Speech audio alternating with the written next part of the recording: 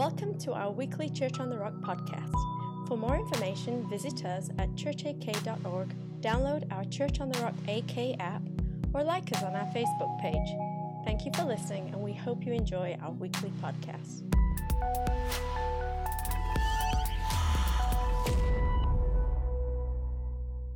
We were first drawn to foster care when I was working as a psychiatric nurse for adolescent boys, and I saw the abuse that was done in their homes and sometimes in their foster care homes as well. And I felt that if the church could just step in and prevent that abuse from happening, we could drastically change the trajectory of their lives. And it got to the point that I could no longer look at them in the eyes, knowing what I knew and seeing what I saw, and continue to do nothing about it. When we got our first phone call for a placement, I had a 6-year-old, a 4-year-old, and a 2-year-old, and I was pregnant with my 4th, but I knew I could give them 6 months. And they said, that's fine, that's all we need. She already has a home to go to. And so we went to the hospital, and we picked up baby Jane, and we brought her home. Well, a month later, we received a phone call from the caseworker saying that our timeline had changed and was no longer 6 months, but that she would likely be with us for up to a year. We started praying because we couldn't imagine giving her to another home that we didn't know, knowing what could possibly happen to her. But I also felt like we really couldn't care for her when I had my own newborn. And when I called them and told them that we could take her longer, but I couldn't take her for the full year, they said we were going to have to take her now. Don't worry, you're going to get to hear the rest of the story. Just a little bit. In fact, over the next 2 weeks, you're going to get to hear the full story, because it really is an extraordinary story of community and people coming around each other, all for the good of baby Jane. This next 2 weeks, this Sunday and then next Sunday night, for us are an annual event that we come around to every single year called The Stand. And The Stand is really all about how to partner with, to join with families and children.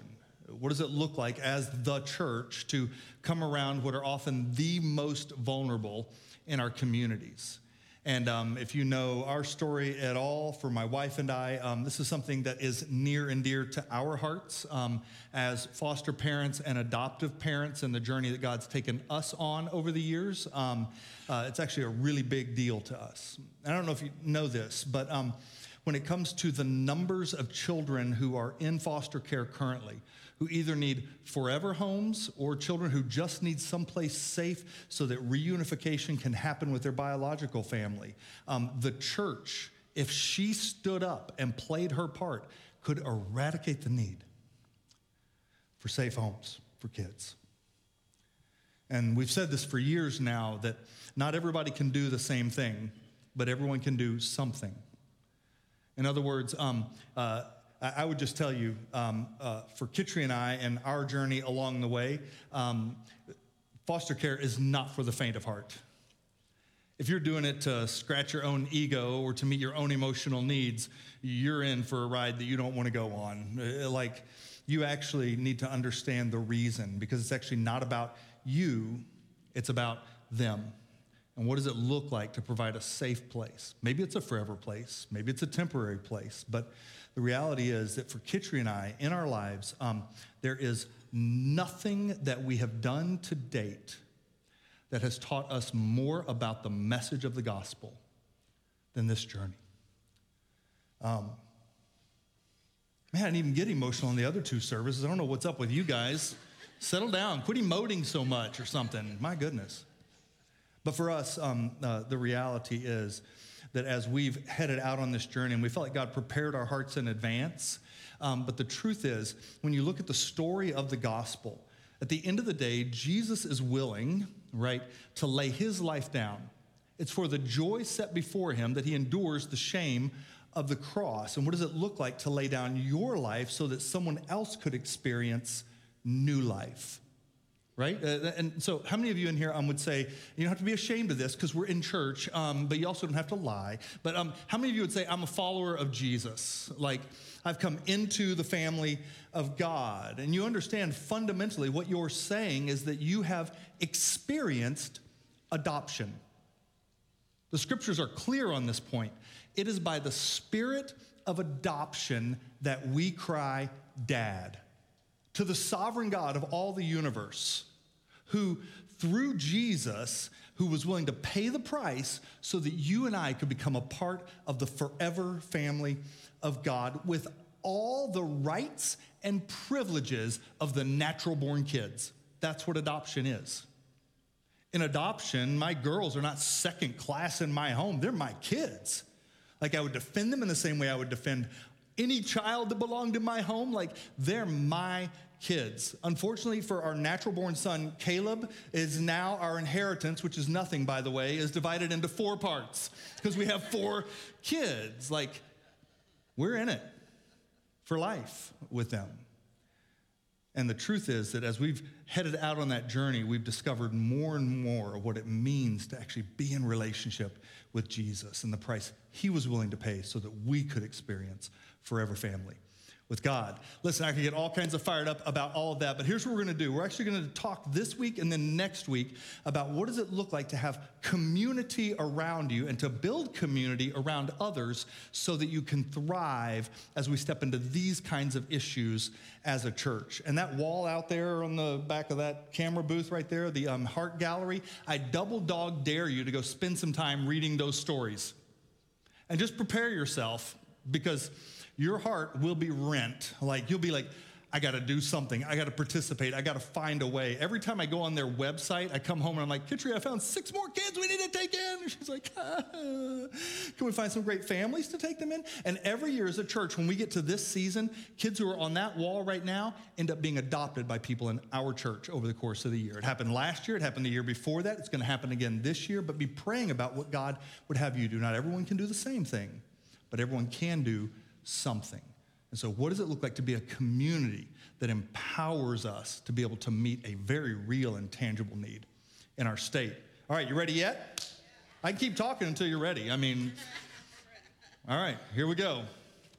If you're a note-taking type, which all good Christians are, or not, I don't care. But here's 7 words, all starting with the letter I, just so I could remember them. Oh, wait, I just got my steps in for the day. Look at that.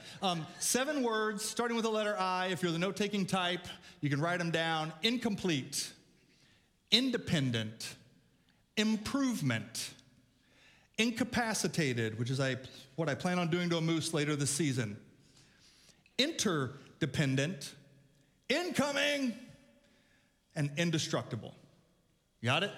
Incomplete, independent, improvement, incapacitated, interdependent, incoming, and indestructible. All right, here we go. Over the next 75 minutes, we're going to hit all of those.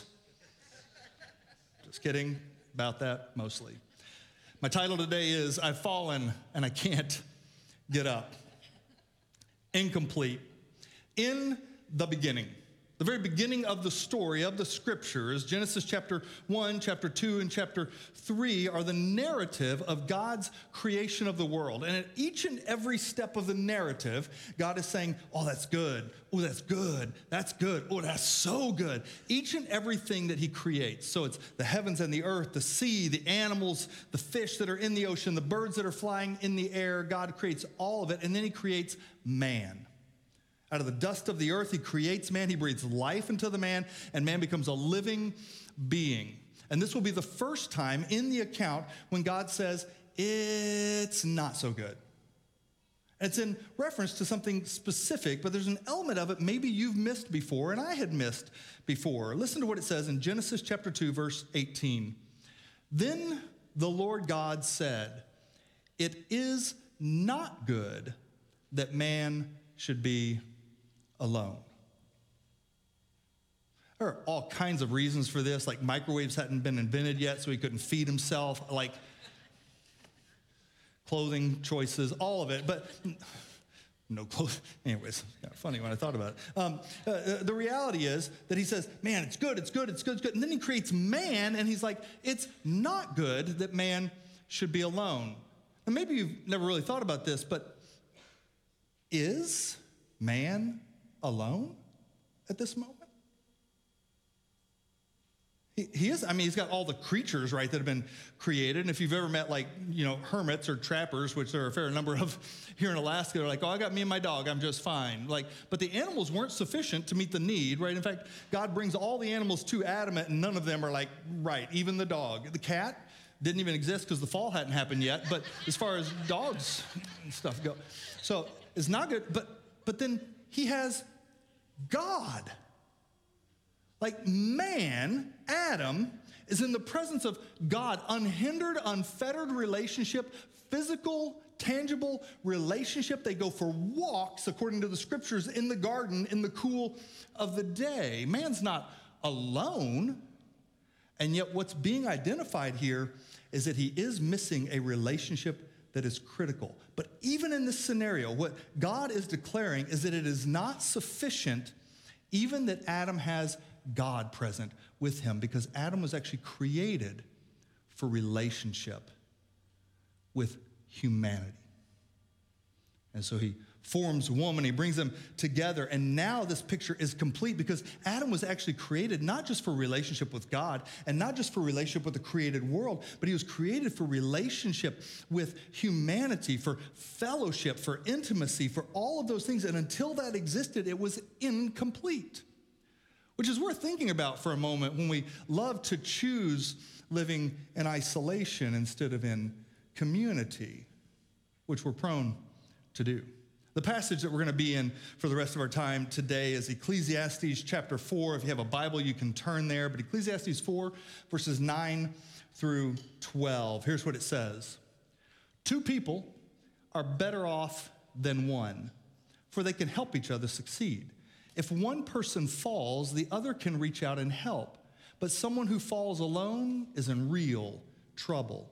Likewise, 2 people lying close together can keep each other warm, but how can one be warm alone? A person standing alone can be attacked and defeated, but 2 can stand back to back and conquer.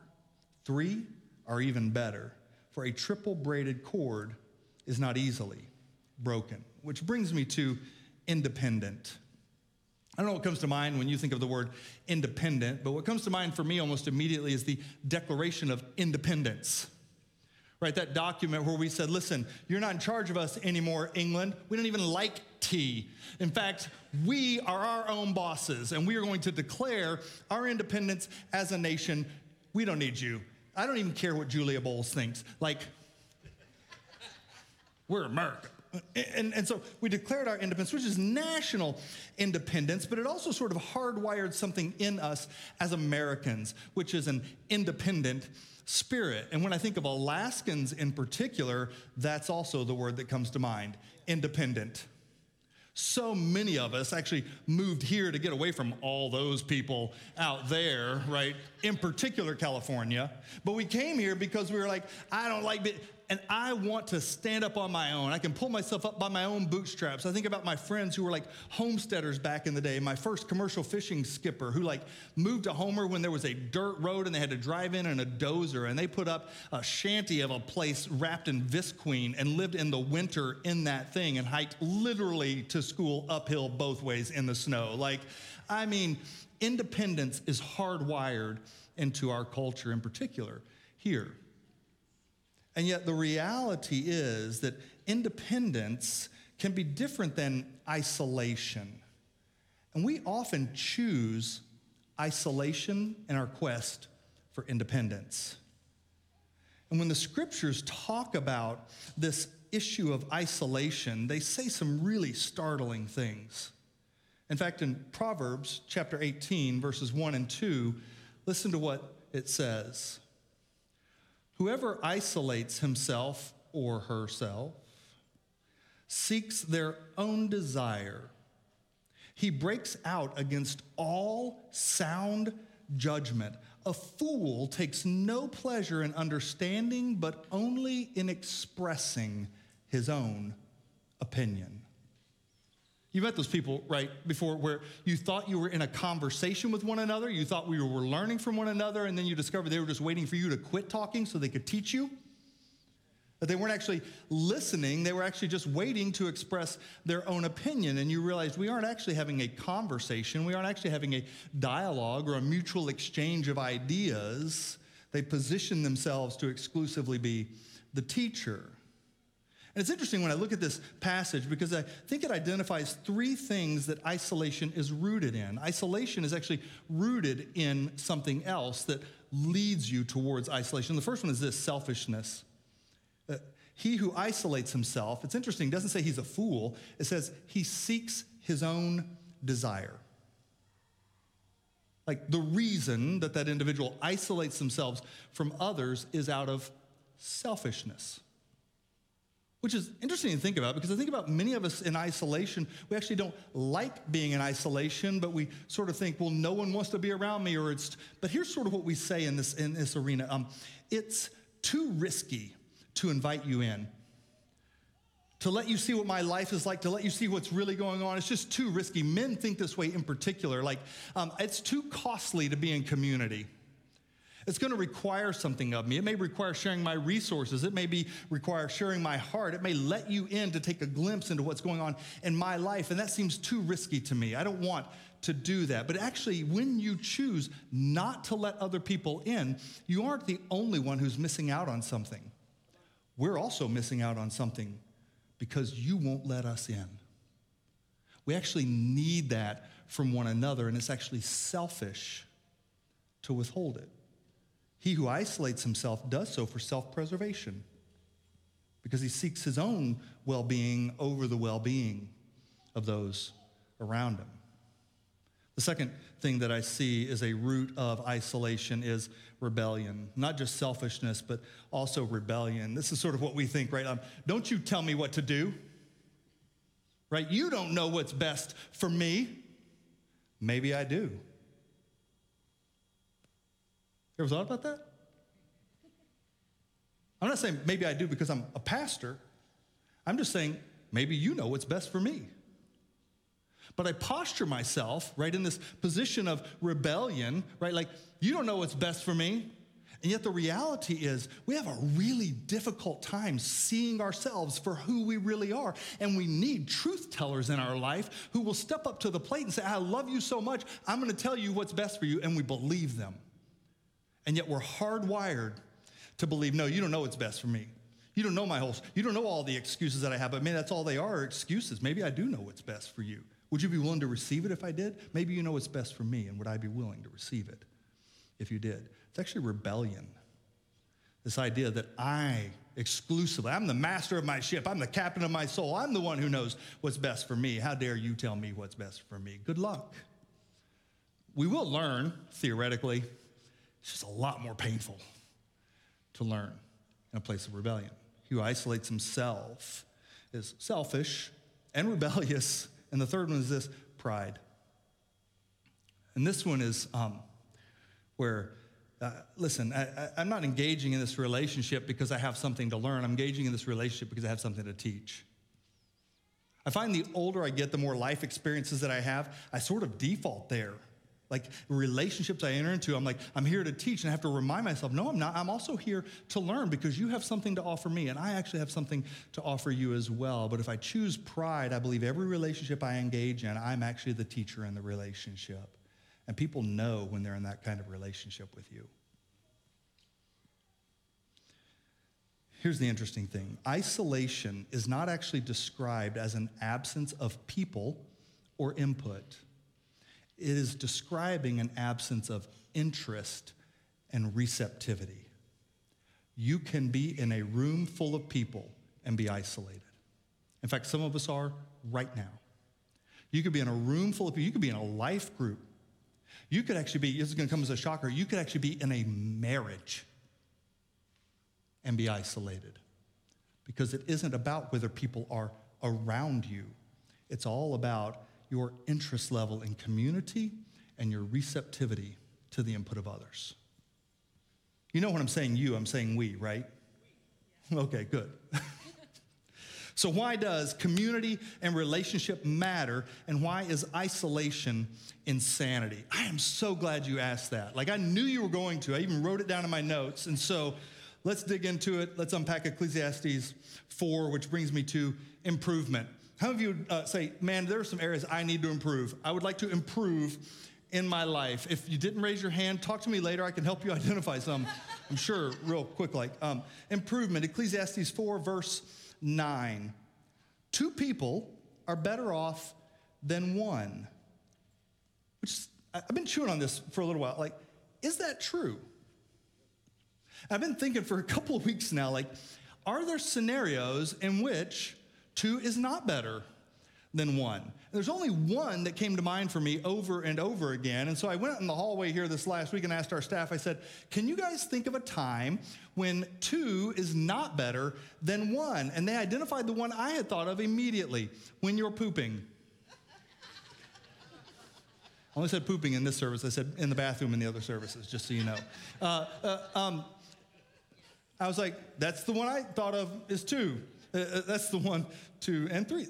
Anyways, and like, ladies, you don't understand this because in your bathrooms, you've got these little stalls, these little privacy chambers. But in the men's, they've got these teeny tiny little sheets of paper in between the guys, you know, things. And she's like, hey, don't talk to me. It's weird. Like, I don't have any great points from the sermon right now. Leave me alone. Can these things be taller? I don't understand. Anyways, it's like, but the reality is that, sure, I'll give you that one. But then one of my staff, I won't name who, Jonas, actually had another one as well. He immediately said, when you're eating dessert. I'm sorry, Mackey family, that he is so selfish in that way. But it registered for me. Most of the things that I could think of where I would say it's better to be by myself than it is with someone else are actually rooted in one of 2 things: shame or selfishness. Like, I actually don't want to share this with someone else. I don't want anyone else to know about this. I don't want anyone else to experience this. That either selfishness or I'm too embarrassed about this. I'm too ashamed of this part of my life. But actually, when I say it's better to be alone, almost everything I can think of is actually rooted in either shame or selfishness as my reason. That's a good word. I know that's why I said it this time. You could, it's really important to understand, you could choose to live in isolation. You could choose to live the independent life. But that isn't really the question. The question is that how you want to live? Because when you look at the scriptures and when you look at these passages, I would say it this way: the question is not, is it possible to live the independent life? The question is actually, is it better to live the independent life? Until you've experienced real community, you may have convinced yourself that the independent life, the isolated life, is a better life. It's a safer life, but it actually isn't, which brings me to incapacitated. My mom's birthday is coming up on Tuesday, but we celebrated it last night, and we were trying to figure out what we should get her for a gift. And so Kitri and the girls and I were all talking. My mom heard this for the first time in last service. Sorry, Mom. But we were trying to figure out what gift to get her, and so we were asking the kids, and one of my girls said, hand sanitizer. And if you know my mom, that's really funny, because, like, she's a nurse, and, right, germs and Jesus are everywhere, so wash your hands, like, change your underwear. Like, and so hand sanitizer, and then another one of the girls is like, life alert.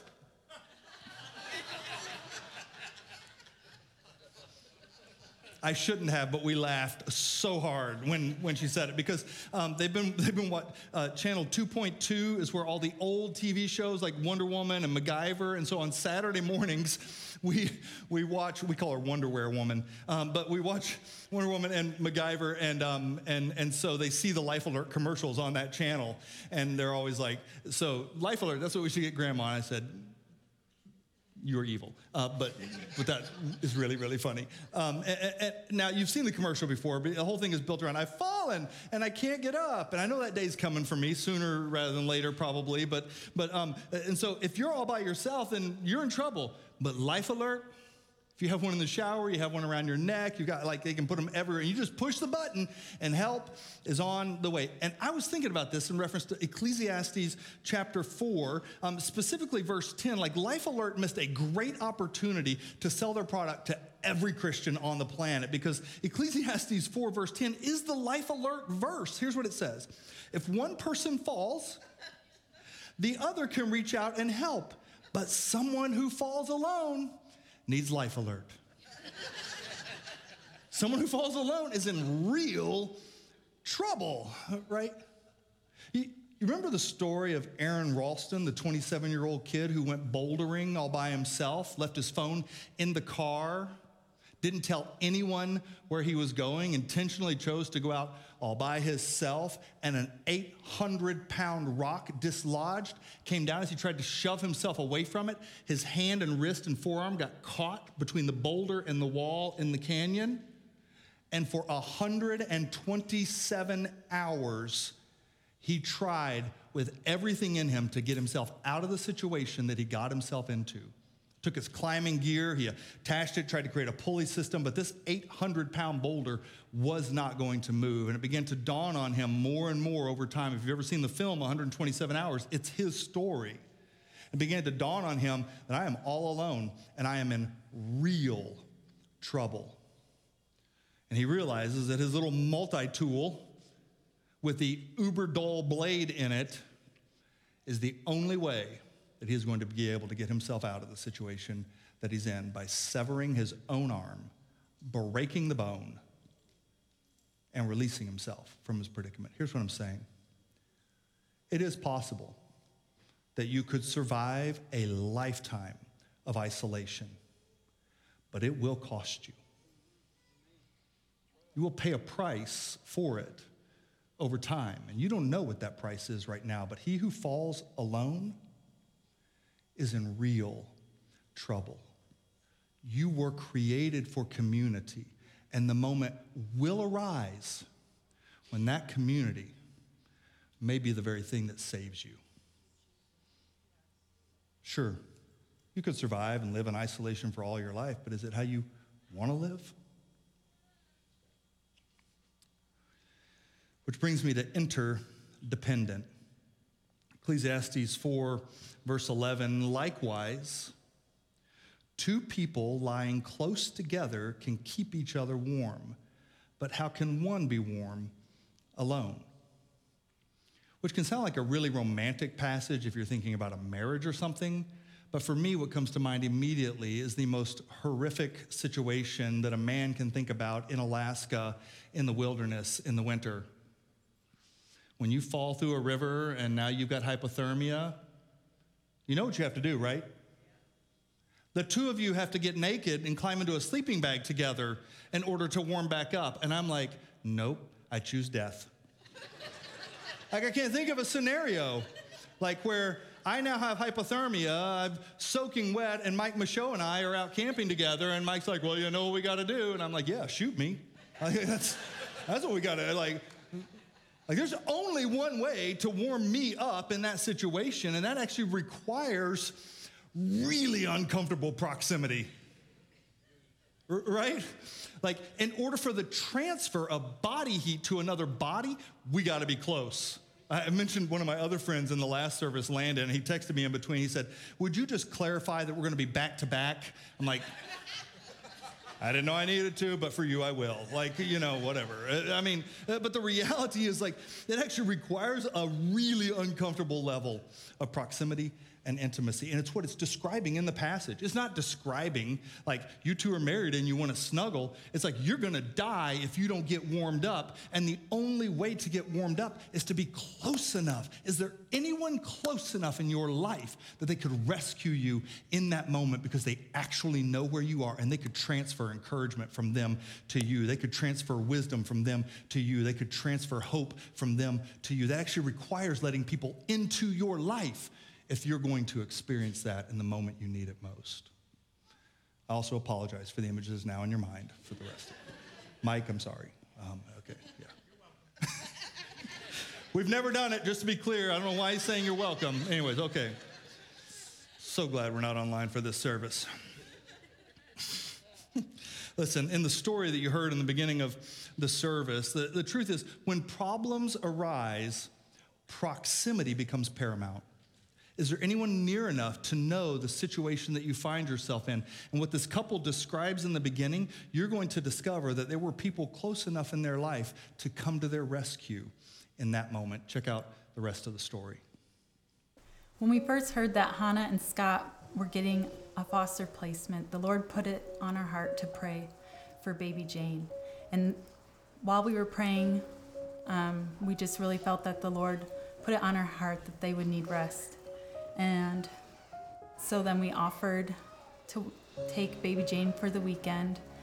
And as the weekend approached and got closer, we found out that through Hannah and Scott that her placement was going to be extended. And that's when the Holy Spirit told me to offer to take her. And so I offered to take her, and I knew that they needed the help.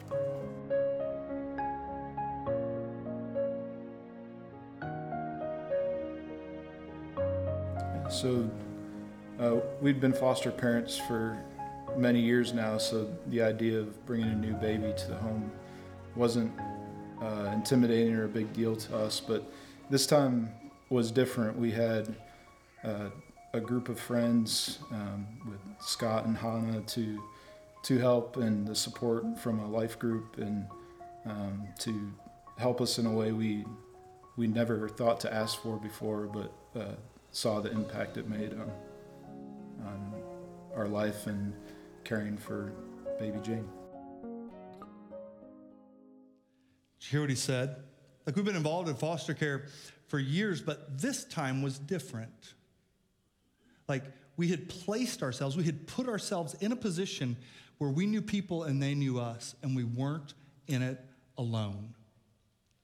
That it increased their capacity, it increased their strength, which brings me to incoming, because when you hear that word incoming, like something's coming your way and you didn't know it was coming, but are there people close enough in that moment that when it all goes sideways, they can join you in the middle of it? In fact, it's the last verse in this passage in Ecclesiastes 4, verse 12. A person standing alone can be attacked and defeated, but two can stand back to back and conquer. I had a guy come to me, Rollin, after the last service, and he told me a story about he and a friend of his who were out hunting. They had shot a goat, and they started to work on it, but it had gotten dark, and they didn't feel like they could get off of the mountain, and so they decided to stay there, and they began to hear an animal. Couldn't see it, but they could hear an animal just making the rounds around their kill.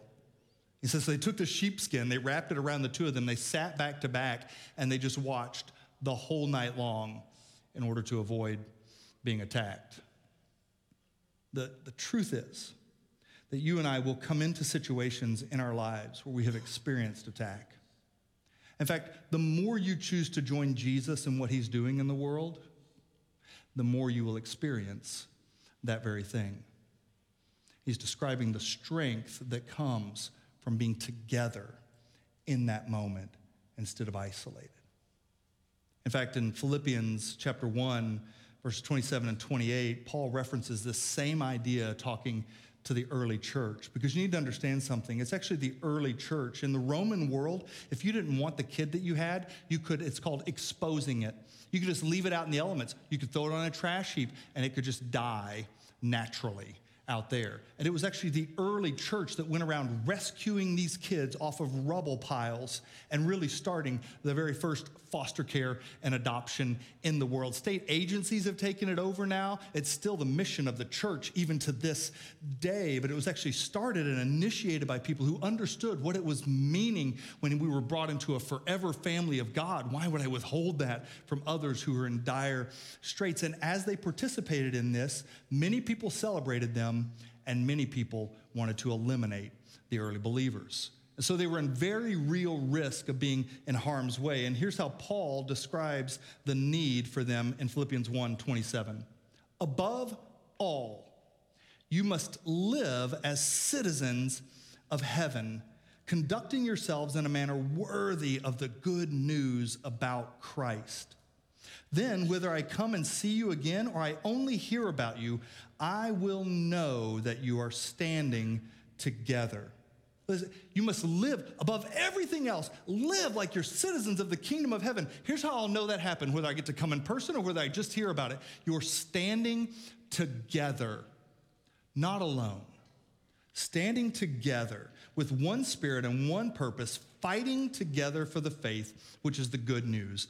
Don't be intimidated in any way by your enemies. Have you ever been in a situation where you wished you had somebody with you? I'll never forget years ago, hunting down on the peninsula. I was out at a friend's cabin, and I decided to go and sit in this muskeg for the evening. And in order to get to the muskeg, I actually had to drive through an area they called Spookville. It's just this creepy trail through all the cottonwood trees, and it opens up to this muskeg. And so I had driven over there by myself, and I'm sitting. I left the four-wheeler about a mile back. I hiked in, and I'm sitting there. I'm watching till it's dark. It's dark now, and I'm hiking back to the four-wheeler. And I hear a wolf howl. I mean, it feels like it's right there. And then I hear another one, and another one, and another one, and suddenly there were 8 million wolves in my mind's eye, right? Like, I could not get back to that four-wheeler fast enough. You can't imagine in that sort of moment how much you wish you had somebody else with you that you could trip while you ran. The reality is that often if we end up in situations where we're all by ourselves, those are the moments you wish you had built community. You wish you had let other people in. You wish that you weren't standing alone. That's the invitation of the scriptures, which brings me to this last piece, indestructible. Ecclesiastes 4, verse 12, the second half of it. 3, not just 2, 3 are even better. For a triple braided cord is not easily broken. Remember the Genesis passage that we started with? In the garden, you got Adam. It's not good that man should be alone, but God's present, so he creates a woman. Now you've got community, you've got relationship, you've got fellowship, you've got intimacy, but they weren't created to be in that alone. They were actually created to be in that with God. And that third strand is actually where the strength of the relationship comes from, because in the beginning, the relationship between Adam and Eve is really good, and eventually it actually becomes their downfall. You know what happens is they take their eyes off of the third braid in the strand. They take their eyes off of God, and when Eve takes her eyes off of God, and when Adam takes his eyes off of God and puts it on Eve exclusively, suddenly that relationship that started as something really good is now actually something really destructive. And some of us in this room are still in relationships that actually are really destructive. When you and I step away from that relationship with God and we focus exclusively on these relationships with one another, it's only a matter of time before we become vulnerable, because we've eliminated the source of our strength in the relationship. It's the relationship with God. In fact, in 1 Corinthians chapter 15, verses 33 and 34, makes a really startling statement, because it isn't just community that's important, it's the right community that's important. Did you hear me? It isn't just relationships that are important, it's the right relationships that are important. And so 1 Corinthians 15, verse 33 says, do not be misled. Don't be tricked. Don't be fooled. Don't let someone convince you otherwise. Do not be misled. Bad company corrupts good character. You know what's startling about that passage is it doesn't say bad company corrupts bad company, or bad company makes bad character worse. The person started with good character. Like they had come to a place of health and wholeness. They understood what was right and what was wrong. And now because they choose to stay in this relationship, the gravitational pull is towards corruption. And bad company corrupts good character. In fact, often when people are thinking about dating relationships and you ask them, like, is that person a believer? No, but I'm going to be the one to influence them. That is rarely the case. I'm not saying it's impossible. You can probably think of an anomaly, but it's not wisdom according to the scriptures. Bad company corrupts good character. When I first came to Jesus, I had just been living however I wanted to live. And all of my relationships were really caustic relationships. And they're people I love, even to this day, people I love. But when I met Jesus, I immediately knew I've got to find a new community. Because this one's heading a direction I'm not going, and they're not willing to change their direction. Even if they love me, they're not willing to change their direction. I'm actually going to be pulled back in this direction if I don't find a new place to engage in relationship and community. I have lots of friends who aren't followers of Jesus, but my friendships that are influence in my life are followers of Jesus. Because I need that. I need good company. I need good company who helps build good character in my life. And sometimes I'm the source of strength for them. Sometimes they're the source of strength for me in those moments. But don't be fooled. Bad company corrupts good character. It's not just being in community. It's being in the right kind of community that matters. I want to invite you to stand with me. Next week, we're going to look at the how. This week, we're really looking at why does community matter? Why is it important? That's the case I'm trying to make today, is for you to understand it actually is critical and it is important, and the right community is important. But next week, what we're going to look at is the how. We're going to address some of the key things that maybe have been barriers for you in terms of engaging in community. We're going to ask what part is our responsibility and what part is other people's responsibility. But we're going to dig into that next week. And then next Sunday night, and I love this, in this room, we are going to have numerous state agencies, numerous nonprofits are going to be in this room. Beacon Hill, Safe Families, Heart Gallery, OCS is going to be here, lots of different groups. And over the years, we've been doing this for several years now. Over the years, state agencies like OCS have come to our church and said, we love what you're doing. Can we promote this with all of our foster families? So I don't know who's going to show up next Sunday night. All I can tell you is that there is a hunger for what the church has to offer. And we were called to be a solution to a major problem in our world. And so next Sunday night, I'm going to invite you to come out, figure out what your part is. Not everyone can do the same thing, but everyone can do something. So what is your thing? So that's going to be next Sunday night, 6:30 to 8 o'clock right here in this room. So here's what I want to leave you with. Hebrews chapter 10, verse 25. And let us not neglect our meeting together, as some people do, but encourage one another, especially now that the day of his return is drawing near. If it was near in that day, it's nearer in our day for sure.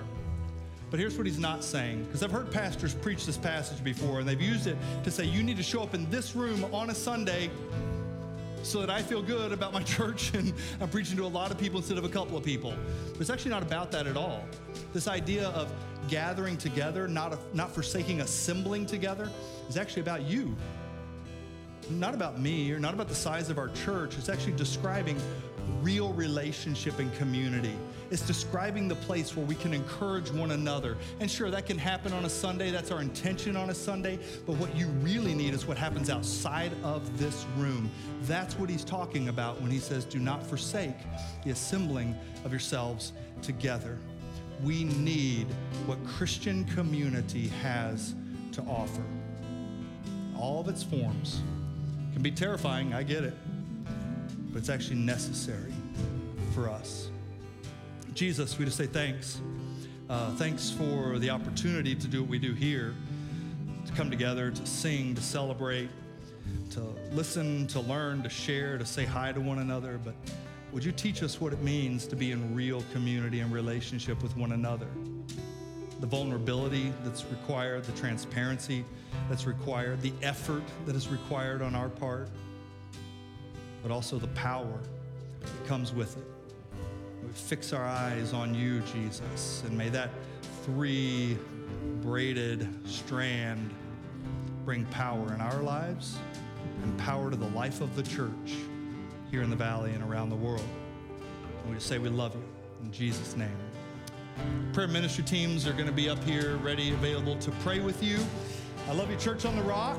You are dismissed. Thank you for listening. For more of our podcasts and to discover how you can connect, visit us at churchak.org or download our Church on the Rock AK app from either iTunes or Google Play.